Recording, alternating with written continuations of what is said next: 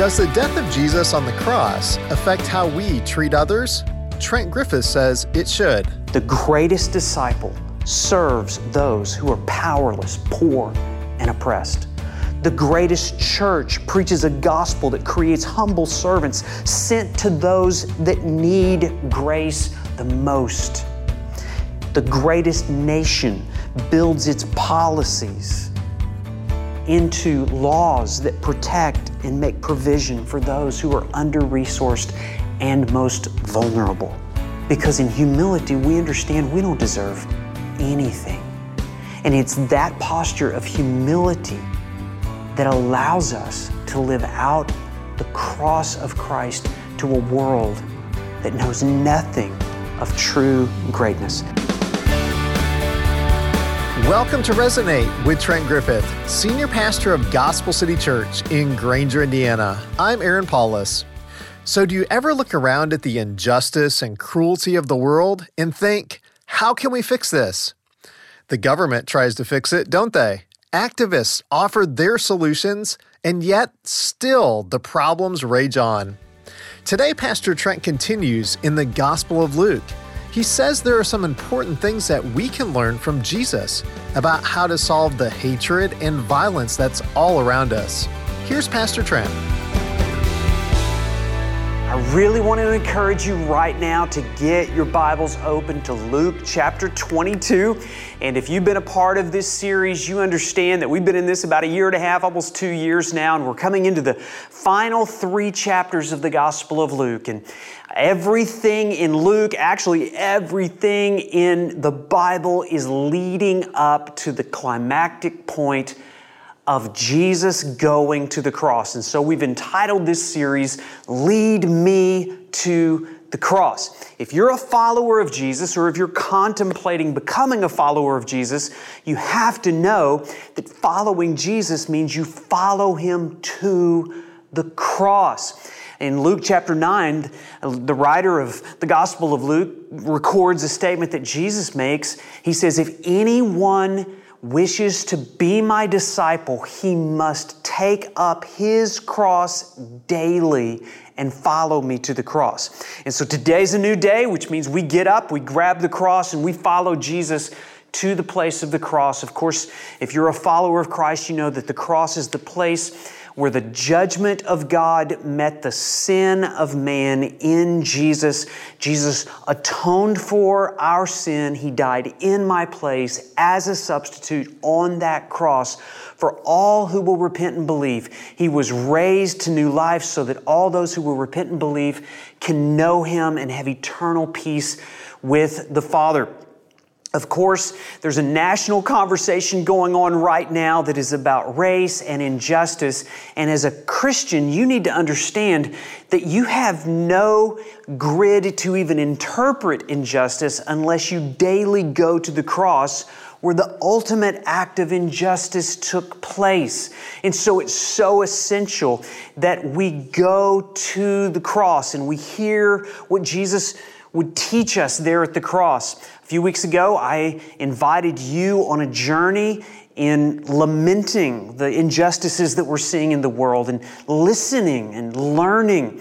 And one of my greatest burdens as a pastor is that so many people who identify with Christ are being discipled more by cable news and talk radio and social media than actually going to the cross of Christ to learn what Christ would have to say. Well, today we're going to do that. We're going to hear the voice of Jesus teach us something about how to live in light of all that's going on in our culture. Before we dive into it, I want to invite you into another scene. I want to invite you into the 3rd grade classroom of Pastor Trent. Now, as an 8-year-old there at Woodland Hills Elementary School, I have a very distinct memory of a math lesson that I was receiving there while I was introduced to new symbols to help me correctly understand numbers. And I was introduced to this symbol. Do you know what this symbol is all about? Does everybody understand this? Can you remember back to 3rd grade? This is what we call the greater than symbol. Now, I was also introduced on that day to this symbol.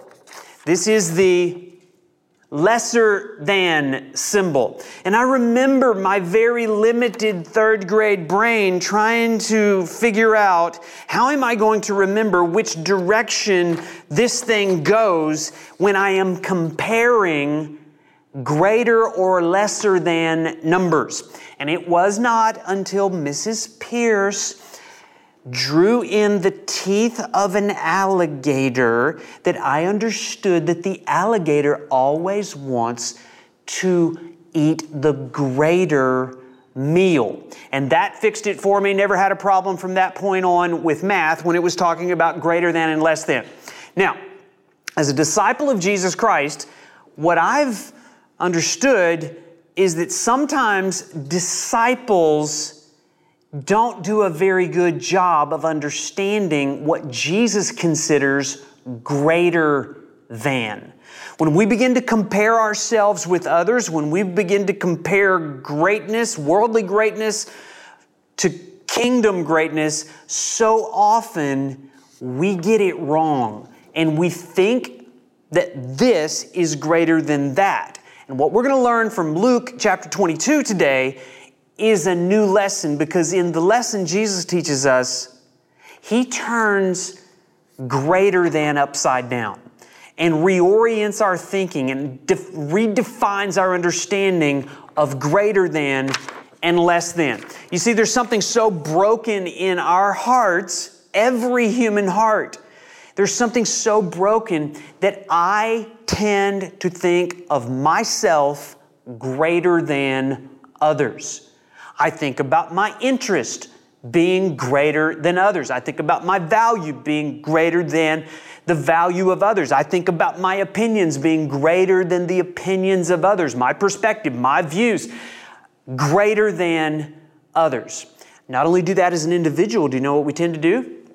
We tend to expand the scope and we think of our family greater than others. And you expand that a little further and pretty soon you're into a people group being considered greater than others.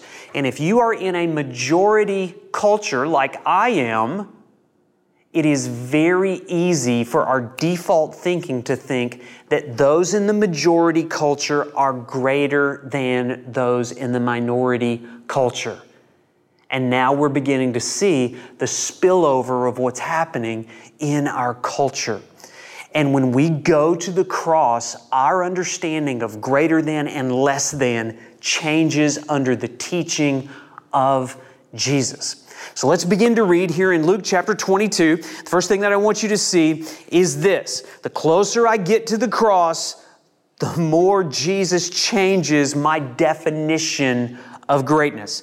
Luke chapter 22, beginning in verse 24. A dispute also rose among them as to which one of them was to be regarded as the greatest. Now remember, we're picking up this scene immediately after, or maybe even at, the table of the Lord's Supper.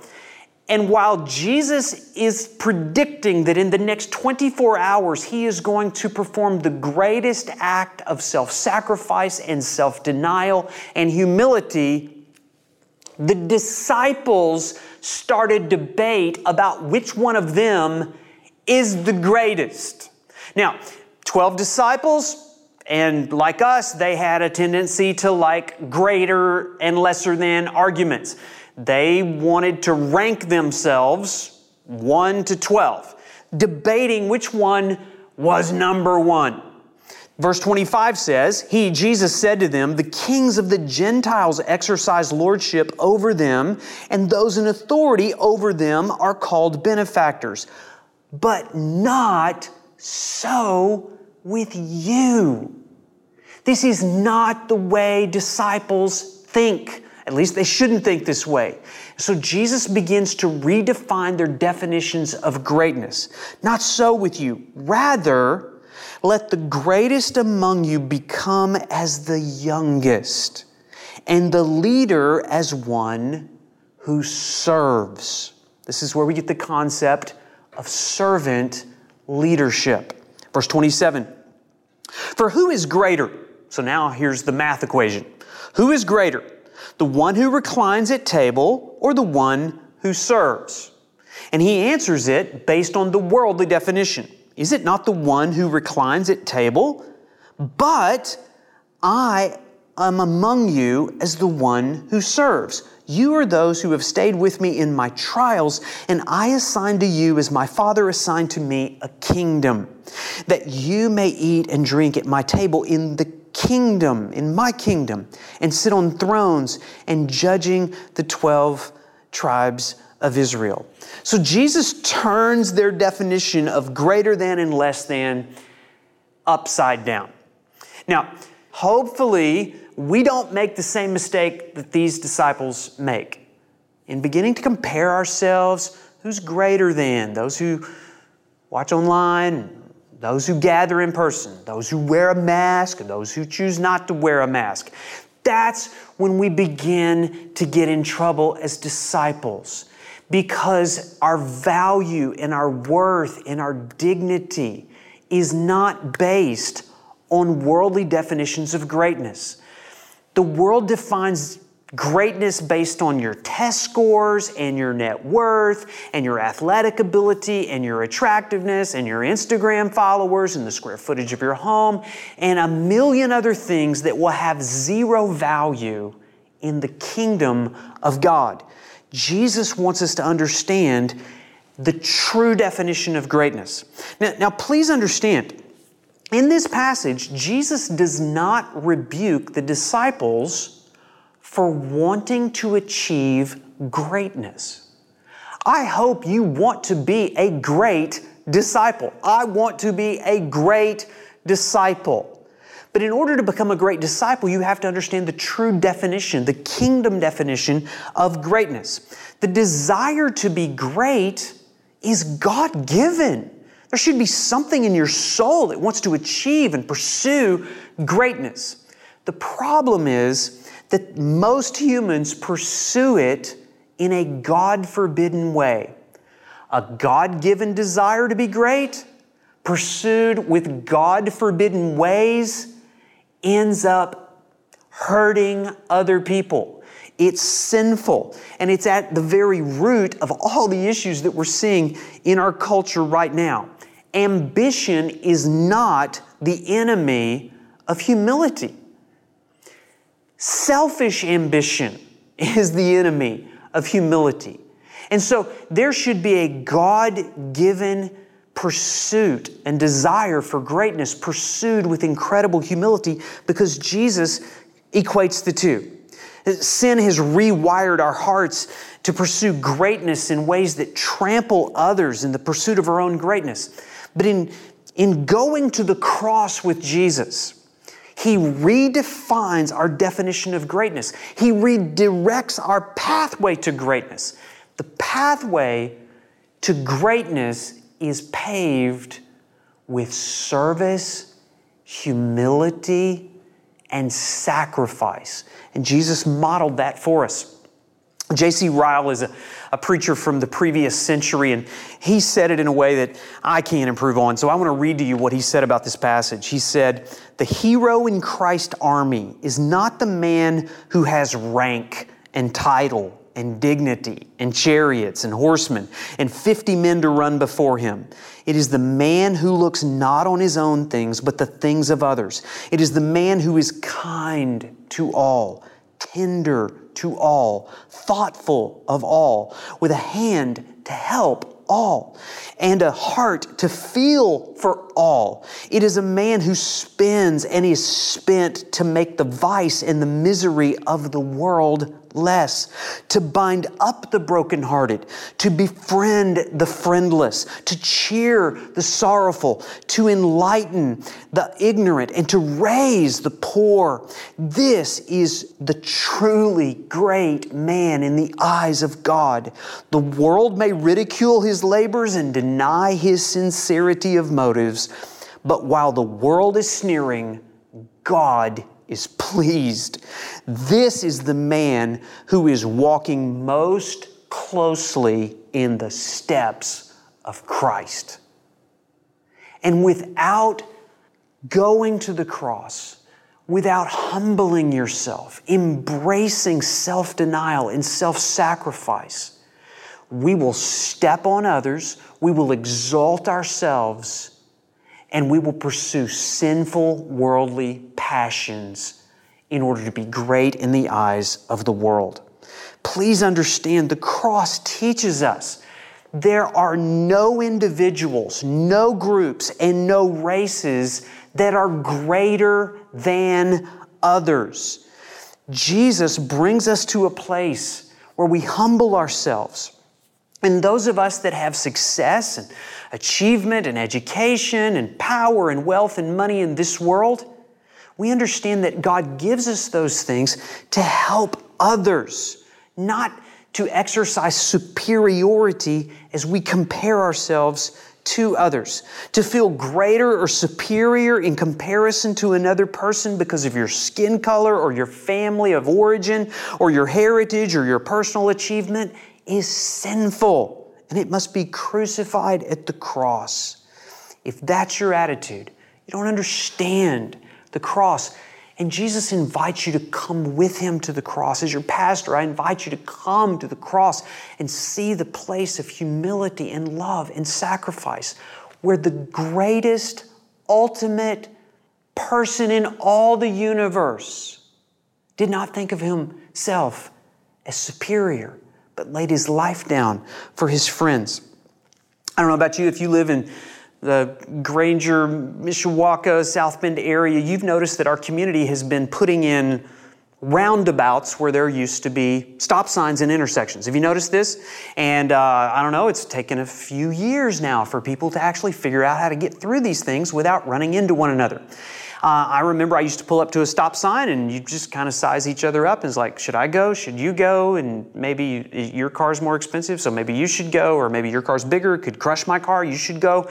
And we would defer to one another a little bit, and sometimes we would not get that right either. But roundabouts are so much more easy to navigate. You don't even have to stop if you know what you're doing. You don't have to run into each other. You just kind of merge and you move together. This is what it looks like when we go to the cross and we don't consider somebody else greater than or less than others. We're just all moving in traffic together. The intersection of every human being with another human being is an opportunity to do one of two things. If in that moment that you meet that other human being, you feel superior, you size each other up, it's just natural. I mean, you just look, it's like, am I smarter, prettier, more influential, older, stronger? And we just do this. It's part of our broken fallenness. In that moment, if you feel superior, you have one of two choices. You can either begin to control the other person, or you can serve the other person. If in that moment, there's a worldly greatness that you have, you can use that worldly greatness either to control or to serve the one who is less than. And the greatest disciple always chooses to serve according to Jesus. But there's another temptation. In that moment, when you intersect with another human being and you begin to size the other person up, and you're like, I think I'm inferior. I may be in the minority culture here. I may not be the smartest or the prettiest. In that moment, you have one of two choices. You have the opportunity either to flee because you feel unsafe, or you have the opportunity to learn. And for those of us that are in a majority culture, it's an opportunity to open the door and lift up and empower others. The cross is the ultimate place and the ultimate picture where we see true kingdom greatness. The one with the greatest power, Jesus. The one with the greatest wealth, infinite influence. Do you know what He did? He chose to humble Himself in service to make those who were inferior great. He lifted us up. It's a daily encounter with the cross of Christ that has two effects on those who desire true greatness. Do you desire true greatness? You need a daily encounter with the cross And that cross will have two effects on your life. Number one, the cross crucifies self-exalting, people-oppressing pursuits of greatness. And number two, the cross inspires us to spend whatever worldly greatness we have to make others great. Now, based on that, where do you rank as a disciple? Jesus turns our definition of greatness upside down. Do you want to be great in the kingdom? I want to be great in the kingdom. I want you to be great in the kingdom. So how can we achieve that? Real quickly, I want to give you just 10 contrasts between worldly greatness and kingdom greatness. And I want to challenge you right now, do not attempt to write this down. You'll get mad at me because I'm going to go way too fast for you to write it down. But just 10 contrasts here. And this is what makes great dads. This is what makes great pastors. This is what makes great presidents and great employers and great husbands and great leaders and great bosses. Those with worldly greatness desire to be served. They want everybody else waiting on them, bringing them the stuff at the table, doing everything for them. But those who achieve kingdom greatness are driven to serve others. Those with worldly greatness, they have a desire to be a success in the eyes of the world. But those with kingdom greatness desire to make others a success. Those with worldly greatness feel superior when they compare themselves with others. Those with kingdom greatness feel the need for mercy and grace in comparison to the holiness of God. Those with worldly greatness use their power to protect their position. Those with kingdom greatness use their power to protect and empower others. Those with worldly greatness gravitate toward people in power. Those with kingdom greatness gravitate toward people in need. Those with worldly greatness are quick to share how much they know. I mean, they're real quick to tell you everything that they think and their opinions and their solutions and what they think the problem is. Those with kingdom greatness are overwhelmed with how much they still have to learn. Those with kingdom greatness are defensive when criticized. They put up walls because they don't want to feel inferior. But those with kingdom greatness invite criticism as an opportunity to grow. Those with worldly greatness have a critical spirit that detects problems. Those with kingdom greatness are critical thinkers who offer solutions. Those with worldly greatness think this way: this church is so privileged to have me. Those with kingdom greatness think this way: I don't deserve how richly I've been blessed by the ministries of this church. What a privilege to serve. It's a wonder they would want me at all. And finally, those with worldly greatness turn away from God when they experience trials. Why is that? Because they're so great. I don't deserve to go through this. God, why am I sick? Why did I lose my job? Don't you know how great I am? Don't you exist? God, you exist to serve me.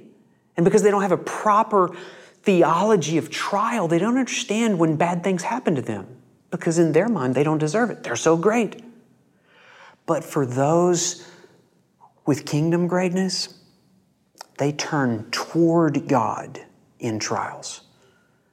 They don't wonder why bad things happen to good people. They wonder why anything good happens at all. Because in humility, we understand we don't deserve anything.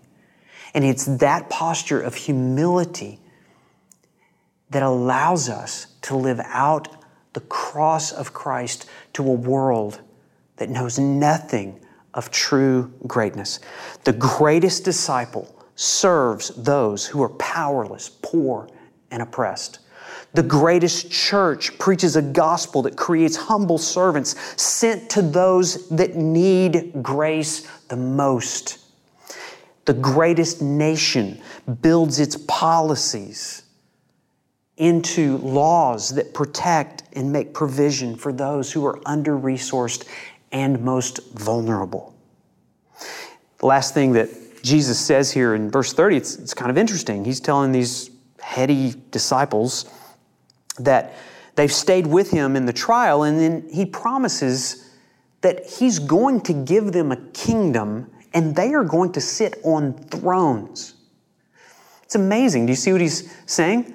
If you will humble yourself and become a servant in this world, no act of service will ever be unrewarded in the next. You want true greatness in the next life, in the kingdom of God? Then use your opportunity, your power, your influence, and your worldly greatness to serve so you can be great in the kingdom of God.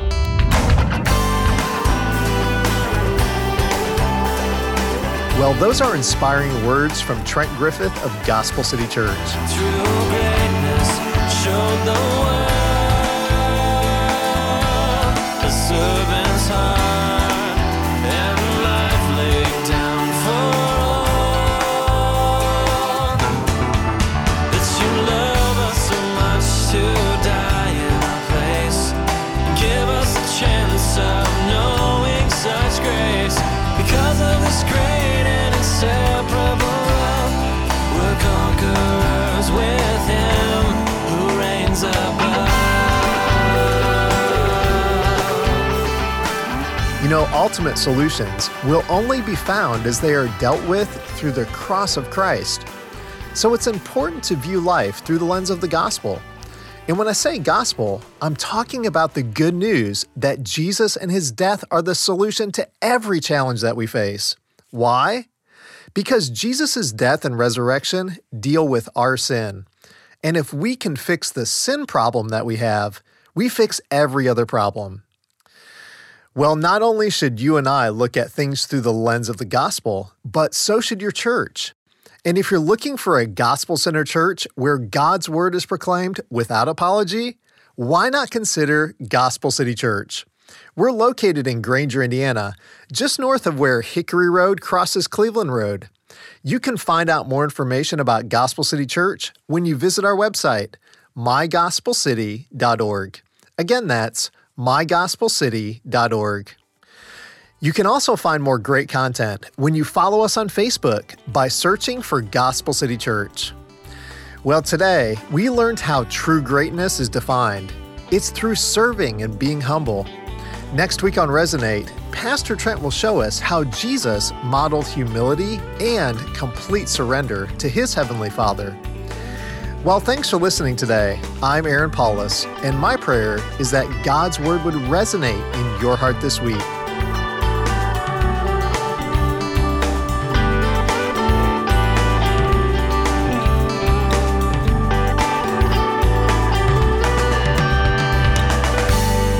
Resonate with Trent Griffith is a ministry of Gospel City Church. Visit us online at mygospelcity.org.